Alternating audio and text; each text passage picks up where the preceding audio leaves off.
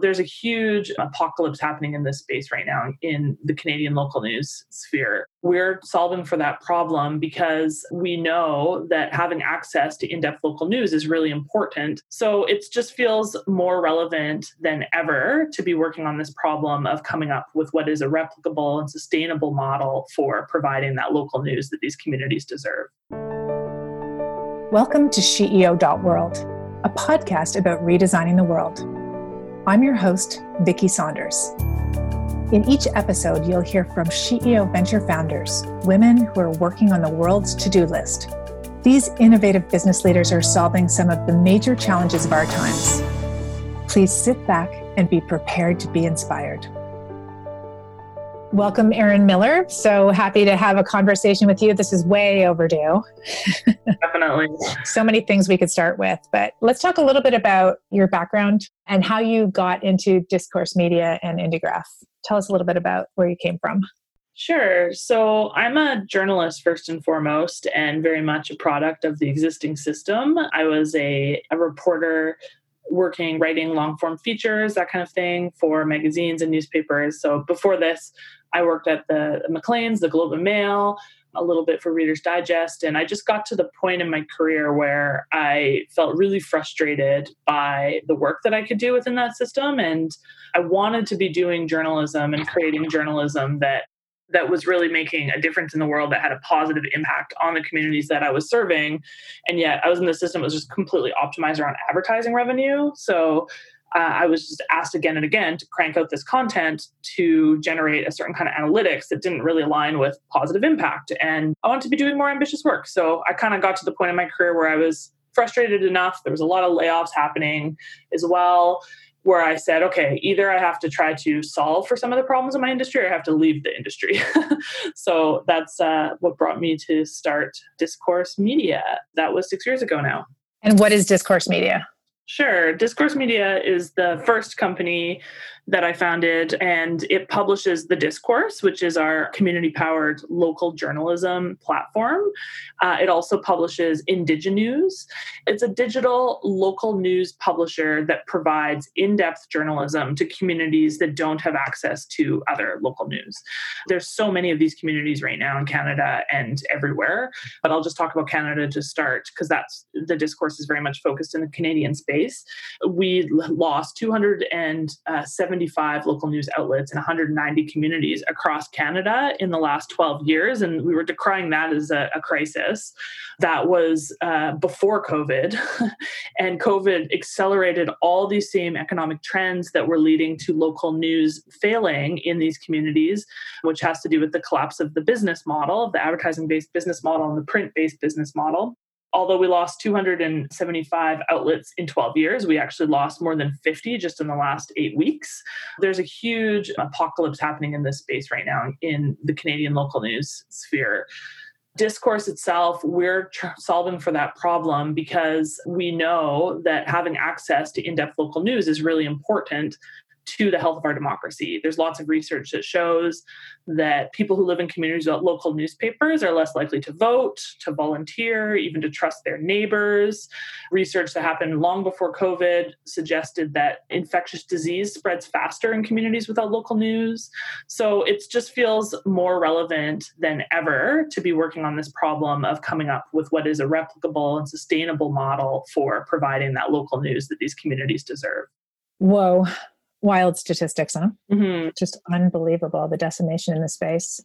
The shift in the business model over the last couple of decades, it went from like local businesses supporting with basically ads in the back of papers. Is that how? And to this like globalized, everything aggregated together model? Or take me a little bit on the journey of like what the system of it is.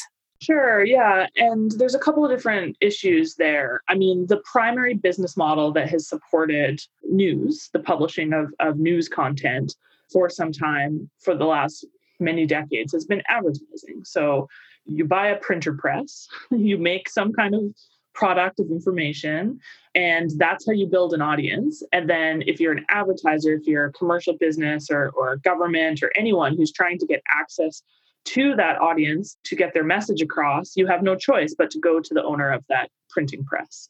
And of course, what's happened in the last couple of decades is that that's been completely disrupted by the internet. Now we can reach anyone, anywhere in all sorts of new kinds of ways. The most successful way by far are the platforms, so Facebook and Google, that have the most effective marketing and advertising products that have ever existed anywhere. For this reason, you can now target so specifically who you want to reach using Facebook and Google for way more cost efficiently than advertising in a print newspaper would be. That's really led to the decline of advertising-based revenues. And that's just sort of one. We've also seen classifieds completely disrupted, which was a huge revenue source supporting news. The other thing that you mentioned was like, okay, were these community-owned businesses? For a long time, most newspapers have been owned by families, like by rich families, and in some cases, public companies. We're sort of going back the rich family direction these days, it looks like. But in Canada, we have a ton of consolidation of ownership of media as well. And so there's just a handful of large companies that own these chains of local newspapers that are essentially local assets that create value locally, but then all of that is getting extracted from that local community. So that journalist who should be accountable locally and that advertising revenue that you'd like would to stay local when local businesses do choose to support their local news, all of that is actually accountable to some editor in Toronto who's accountable to some hedge fund in the States now, because the big chains are owned by sort of their debt obligations at this point. And so the whole thing is just completely distorted. And we've seen that in the recent sale of Torstar. And we're continuing to see that play out with Postmedia, the other really large chain. And so what we're really trying to do at Discourse, and this is where IndieGraph comes in, which I hope we'll have a chance to talk about that too, Vicki, is really kind of reimagine what this local newspaper chain could look like so that it's, again, serving people and is motivated by impact at the center. And that business model is really aligned and incentivizing the journalists and the local businesses to support that work. So when you saw the system challenges and you saw the decimation of local outlets over time, how did you go to market with that? Like, as you thought about, like, where do I start and what's the best approach to take to solve this issue? Tell us a little bit about that and what you learned along the way and what that taught you. Oh, well, we learned so much. It's interesting. I think 6 years ago when we started in this space, it felt like the Wild West a little bit, where like nobody had any answers and like you may as well just try anything because why not? Let's just experiment. There's no harm in that. It's really changed now. So I would actually do things really differently if I was starting Discourse now than when I did 6 years ago. And it's changed because it's actually pretty clear in my view, like what the business model will be. And I think that the current conditions that digital news is actually financially viable again, which is exciting. And it's not based around advertising. I would say our story of like, how do we go to market and where do we start and where do we learn? Like it really is one of experimentation and little successes and little and big failures and just like constantly pivoting and learning and experimenting. We started with a model that was not focused on local at all. It was about identifying where there were gaps in coverage. So, for example, we saw that nobody was really doing deep reporting on the Sustainable Development Goals. There's an issue we have in common. So we created a beat around that. And we had different topics, like we had a child welfare, we had Indigenous issues, we had these different topics that we knew were not being properly reported. And then we distributed those through partnership with other media. We pivoted away from that because we realized that the existing system, our sort of theory of change was that we could push the existing system to be doing more impact-driven work, but the same systemic barriers were there where they didn't have the capacity to actually do that work and they weren't incentivized to do that work. So then we said, all right, well, let's build our own, and we just bootstrapped that first phase.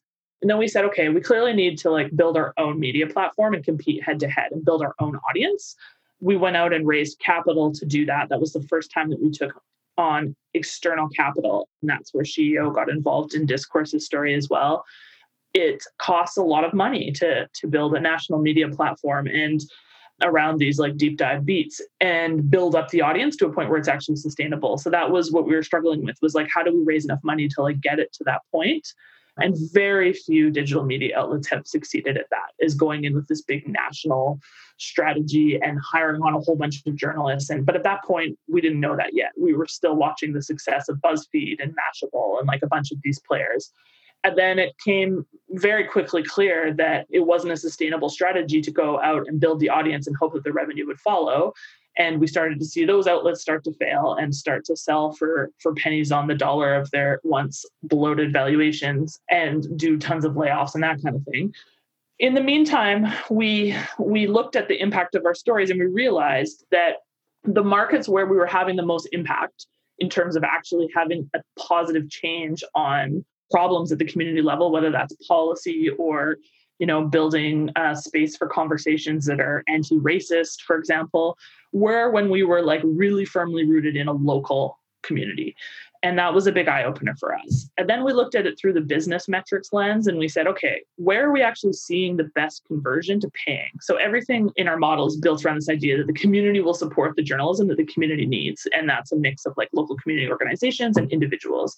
And where we saw the biggest conversion was also at that local level. Our big learning that has led to this next step is really like, okay, we think that if you innovate on the cost structure side of things and you make this super lean, you can go in and provide journalism that is really, really needed by a local community. And that matters so much to people because people really care about their local communities that they will support that. Then we took this pivot to our current strategy, which we've been working on for a couple of years now, which is really about building a replicable local model and doing that in a really lean way. Wow. Okay. Thank you for all of that. Sorry, I'm giving the longest answers. I'm such a entrepreneur. It's delicious. I'm like, it's so delicious. I feel the same thing too, because it's such a hard thing to go, what did you learn? You're like, oh, every single day, you get ripped apart with like, try these assumptions, like, especially for systems, anything, right? Yeah. Anything that has to actually build a new model where everyone is like really directing their energy towards the existing model and tweaking it a little incrementally, make it a little bit better. And you're like, no, literally everything about it is not working. And so how do you create this new piece and how do you get people on board and dig into that motivation? It's hard. Yeah, for sure. And I think one thing I've definitely learned in that space is that every front that we're innovating on adds risk and uncertainty. So it's hard to figure out how to have stability, as much stability as you could have. So for us, like we were innovating on the financing side. We were the first media outlet in Canada to use offering memorandum exemption to raise growth capital from our community. Super value aligned, super innovative ownership structure. I have 320 shareholders that is really representative of the communities that we serve. That's awesome. It also brought on a whole bunch of regulatory risk that gave us, this huge setback in a couple of years ago when we had to deal with a BC Securities Commission review. That was one thing. Meantime, we're dealing with risk on the actual editorial and content strategy. Meantime, we're also trying to like create a culture within our organization that tackles some of the problems of like diversity and equity in my industry. So I think if I've learned one thing, it's like when you have to rebuild something completely, which I think media requires, it's like you kind of have to take it step by step instead of trying to take on every single front of innovation at the same time because it's just too risky. That's interesting because I literally did everything at once as well too. Like I know exactly what an accelerator program or whatever would say to me about what we're doing. And it would be like, focus on one thing and then do the next thing. And I'm like, that's not how, when you were building something new, you had to like do them all at the same time. So maybe we'll dig into that in podcast number 2.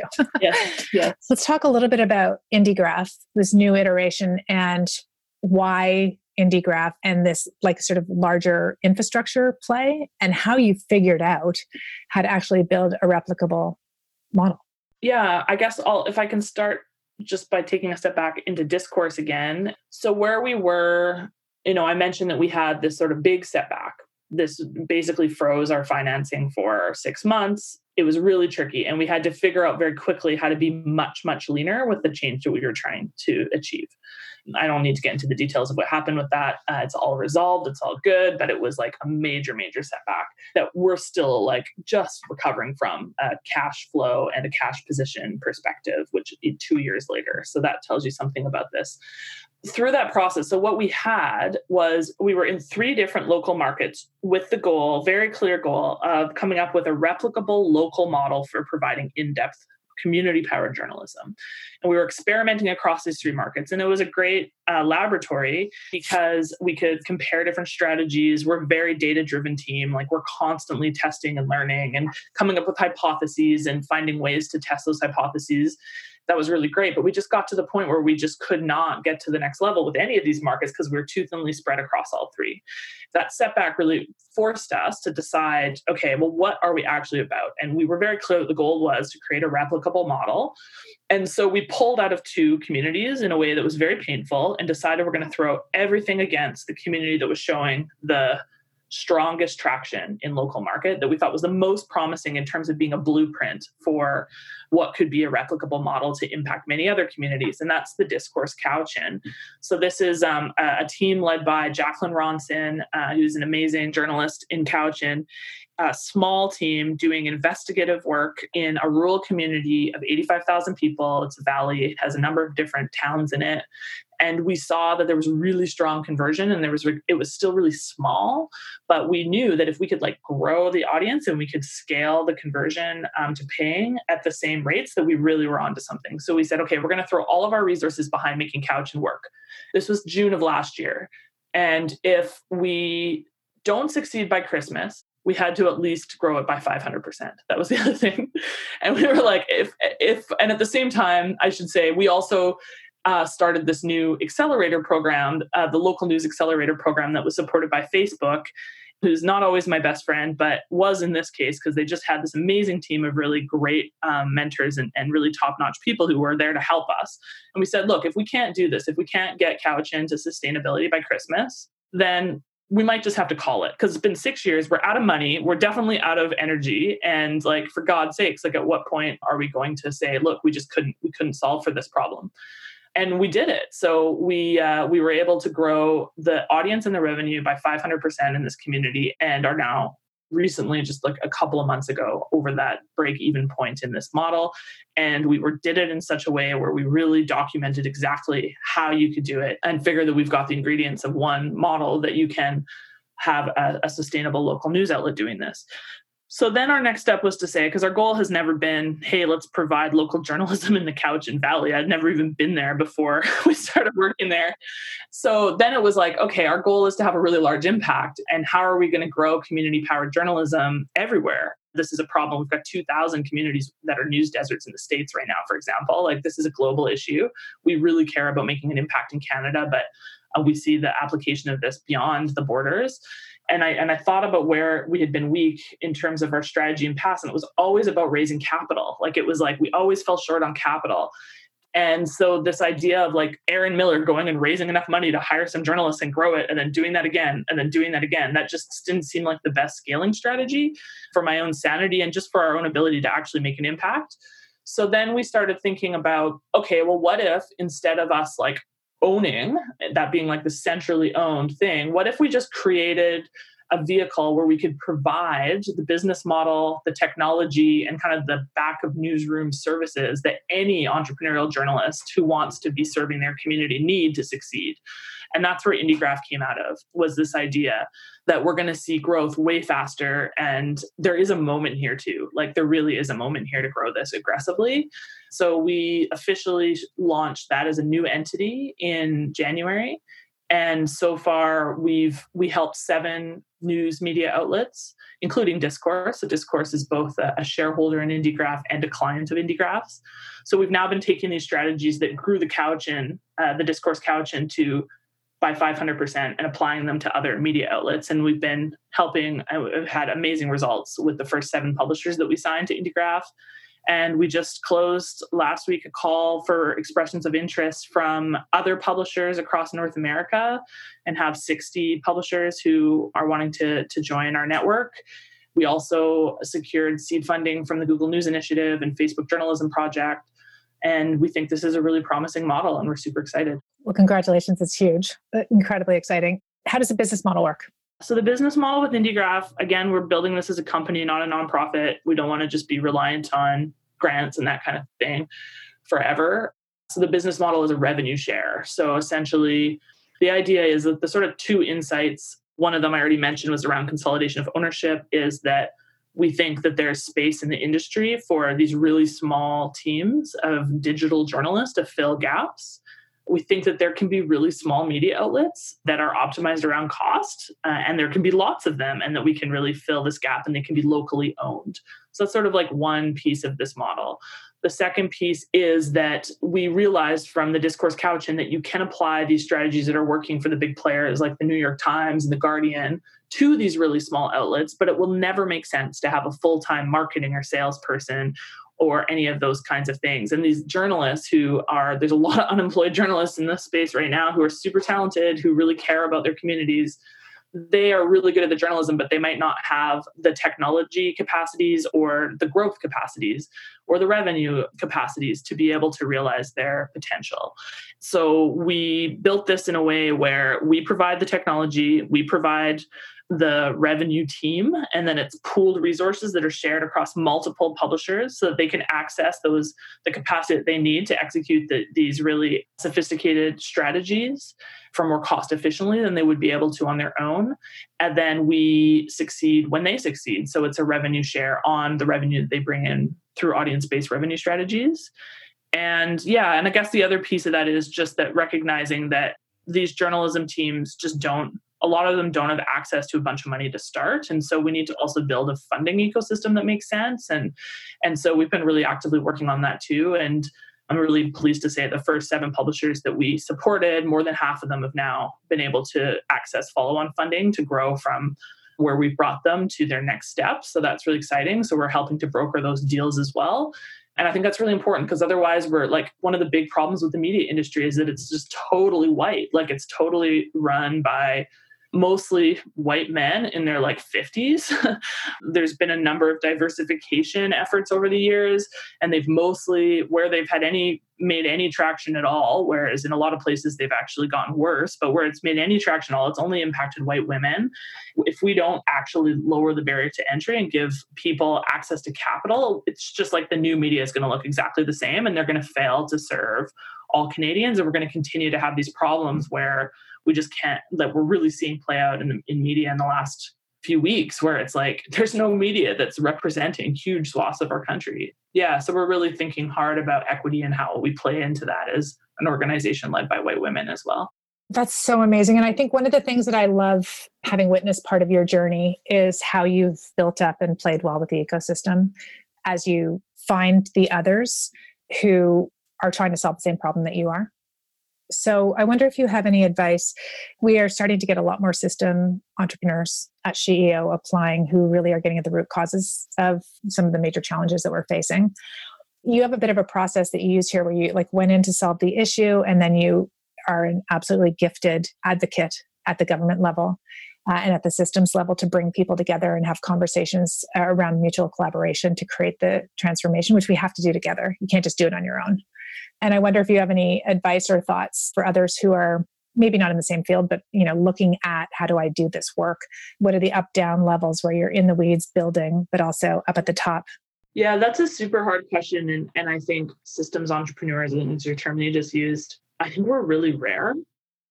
And it's both an amazing superpower and a terrible handicap because I often find that if I could just keep my head down on X KPI, I would be, we'd be 20 steps ahead, but I just can't help but looking at the horizon all the time and constantly thinking about the systemic barriers and how we can change them. You're asking for advice. And I guess just one of them is just awareness of that and just trying to be aware of it and just trying to at least be intentional about when I'm in a phase where I'm I got to keep my head down. And if I don't, and I think the Discourse Couch, an example, is actually a good one. It was I'd been really active in government advocacy around journalism policy in Canada for the first while, especially earlier in 2019, and had my eyes a little less on my own business. And then it got into a bit of trouble. And it was I will have nothing to advocate for if we don't create some success stories here. So I put my head down for 6 months and I didn't talk to anybody from the government, and we just grew it by 500%. So there's moments for that, and there's moments to look up. I'm in a looking up moment right now. I'm very much involved in the government conversation and just trying to find balance in that. I don't think it's something that can be achieved, but definitely trying to find the balance in that. One piece of advice that I think insight that came from me is I'm really, really clear on why I'm doing what I'm doing. And I think some of that came from the support of MJ and other people, yourself included, Vicky, through SheEO, is being able to articulate I think a lot of the time we're asked, like, what is your purpose? And we, spout out our organization's mission, but it's like, well, no. What is your purpose as an individual in doing this entrepreneurial act? Is it to make impact? Is it to make money? Is it to achieve independence? Like, there's lots of totally valid reasons for entrepreneurship. I'm super clear on what my individual one is, and that allows me to look outside my own organization and to think about, okay, this is a change I'm trying to contribute to. Discourse can do it in this way. IndieGraph's going to do it in this way. I'm involved in a charity as well that's trying to open up new access to capital for journalism. I can think about the advocacy, and I wasn't able to do that a year and a half ago. I think very much everything was discourse for me. And I wasn't able to kind of take my head up and say, okay, like, what are the different tools that I have in my toolbox to try to push for the change I want to see? Yeah. I have a friend who once wrote some reference on my LinkedIn, which I've then given to many people since, which is this: he had recognized from the outside looking in my unique ability to hold the audacious vision and be a bootstrapping entrepreneur at the same time, super practical bootstrapping and audacious vision, which is all the systems level stuff. I've witnessed you in and out of that too. And I can totally see myself going through that process too. You just can't be in balance, but you're like, oh, I got to go help with this thing right now. And then you're like, uh-oh, everything's falling back at the office. I got to get back there. It's powerful because you can't do the systems transformation by just focusing on your own thing. No. And you have to be responsive to moments, right? Like, timing is such a huge part of this. And I think, I don't know, just the story of Save Small Business, which was this campaign that started with me writing, an op-ed, along with trying to capture some of the position that the SheEO founders were experiencing at the beginning of COVID, and being very concerned about the impact on women-led companies and Indigenous-led companies. So I started there. And then, we got such a response to that first op-ed that I was connected with John Schell. You were one of the people who connected me with John Schell. And then the next thing I knew, we were launching this national advocacy campaign for business. And I'm like, what? And then a week later, we've got 45,000 members, and that got us a seat at the table with government. And and that's going to help discourse. It's already helping discourse and IndieGraph. And I kind of intuitively knew that, but I couldn't really justify it. And I remember a couple of my investors being like, okay, I see you're working a lot on the Save Small Business campaign. How does this connect? And I was like, I don't know. Just trust me, And I didn't know. So I think sometimes it's also about just being open and responsive enough to trust your instincts about timing. Yeah, it's absolutely helping us in a bunch of different ways. Well, and it helped a whole ecosystem of women entrepreneurs. Being part of that whole community was so incredibly helpful. And you definitely honed your skill around advocacy, which will help you out with everything else you're doing on these pieces. I was recently listening to a podcast that talked about all the transformation that's happened during COVID and how every week is like a year. Yeah. 10 weeks ago, or whatever it is now, 12 weeks ago, pandemic was announced. And whatever trend you saw at that time happening in your business, if you sort of looked out a decade, it's here. It would be a dream if we could be online with SheEO, so we don't have to get on planes, and we could all be, if people actually would come onto Zoom calls. We were doing Zoom calls before this, but now it's oh my God, it's here, right? It's quite exciting. And so I wonder, what have you seen completely fast forward in the media space? Has there been a dramatic shift during COVID? There's certainly been a loss, as you said, of so many different, I think you said 50 outlets in the last 8 weeks. Yeah, 50 outlets in 8 weeks. Yeah, I'd say there's two things that have shifted dramatically that will never be the same. And again, none of these are new trends. They're things that pre-existed all this, and we're slowly getting there. And the first one is, of course, just the failure of the existing system. The print advertising-based model for delivering local news is over. It's over. It's never going to come back. And we saw after 2008, the revenue drops of that crash. The advertising revenue never came back to local news after that either. And that's happening here. So, and I fear, I'm concerned about that. I came out of newspapers. I don't hate newspapers, but we do need to focus on how are we going to support journalism? I think a lot of the dialogue has been how do we prop up the newspapers to give them enough time to pivot to digital? And personally, I think they've had enough time to transform, and that we've had the internet for long enough that they should have known better. But that argument just doesn't really hold anymore. And if you look at the government's policy as well, a lot of it has been designed specifically to hold new entrants out. And the argument has been that we need to protect the existing business model that delivers local news we need to protect it for long enough from competition for long enough that they can transform. And again, that's over. Like they're not delivering news. And so that big thing, it's like there's so much space to like grow and launch new things right now. So I think that's really exciting. And the second thing is the movement around Black Lives Matter and how that's unfolded within the industry. I have no idea how much people outside of news media have been paying attention to this, but it's like journalists of color within the existing system, there's not enough of them for one thing, but those who have found a way to get into the existing system are so cornered. Every time they try to tell stories that really reflect their community, they're told that they're advocates and they need to be objective and they're afraid to speak up. Yeah, there's just been this like change where journalists of color are no longer willing to play by those rules, and they're going to speak up and they're going to quit, and they're going to quit on air if they need to, and they're going to do whatever it takes. And I think that is a super exciting trend that's been long coming. Yeah. Yeah, you definitely see that. It's really quite exciting to see all of these shifts going on. IndieGraph, how can people get involved? What's your ask out to the community around growing it? Tell me about what's happening in your own local community. Like, is there gaps in, and IndieGraph is not only local, I should say, like we're about supporting entrepreneurial journalists who are filling any gap in coverage, but we're really focused on local for the reasons that we already talked about. But yeah, if there's a need for local journalism in your community, like get in touch. Like we need to be supporting journalists to pop up new outlets. It's like it's cheaper and easier than ever. So let's just build a new ecosystem. Let's do it. Awesome. And where can we find you online? indiegraph.com. Thank you so much, Erin, for your time today. You're a stellar goddess of an entrepreneur. I'm so grateful for you persisting and pivoting so much. This is like such a hard thing to solve. Yeah. And there's just so many entrenched forces that keep things the way they are. So I want to thank you very much for persisting, because we can see you popping through. It's really exciting. Well, thank you so much, Vicki, and for all your support over the years. We would not be here if not for drawing energy from the network and from you personally. So yeah, thank you. Thank you for listening to the SheEO.world podcast. If this conversation resonated with you, please share it with a friend and subscribe on your favorite podcast player. If you'd like more information about SheEO, please visit us at SheEO.world. That's SheEO.world.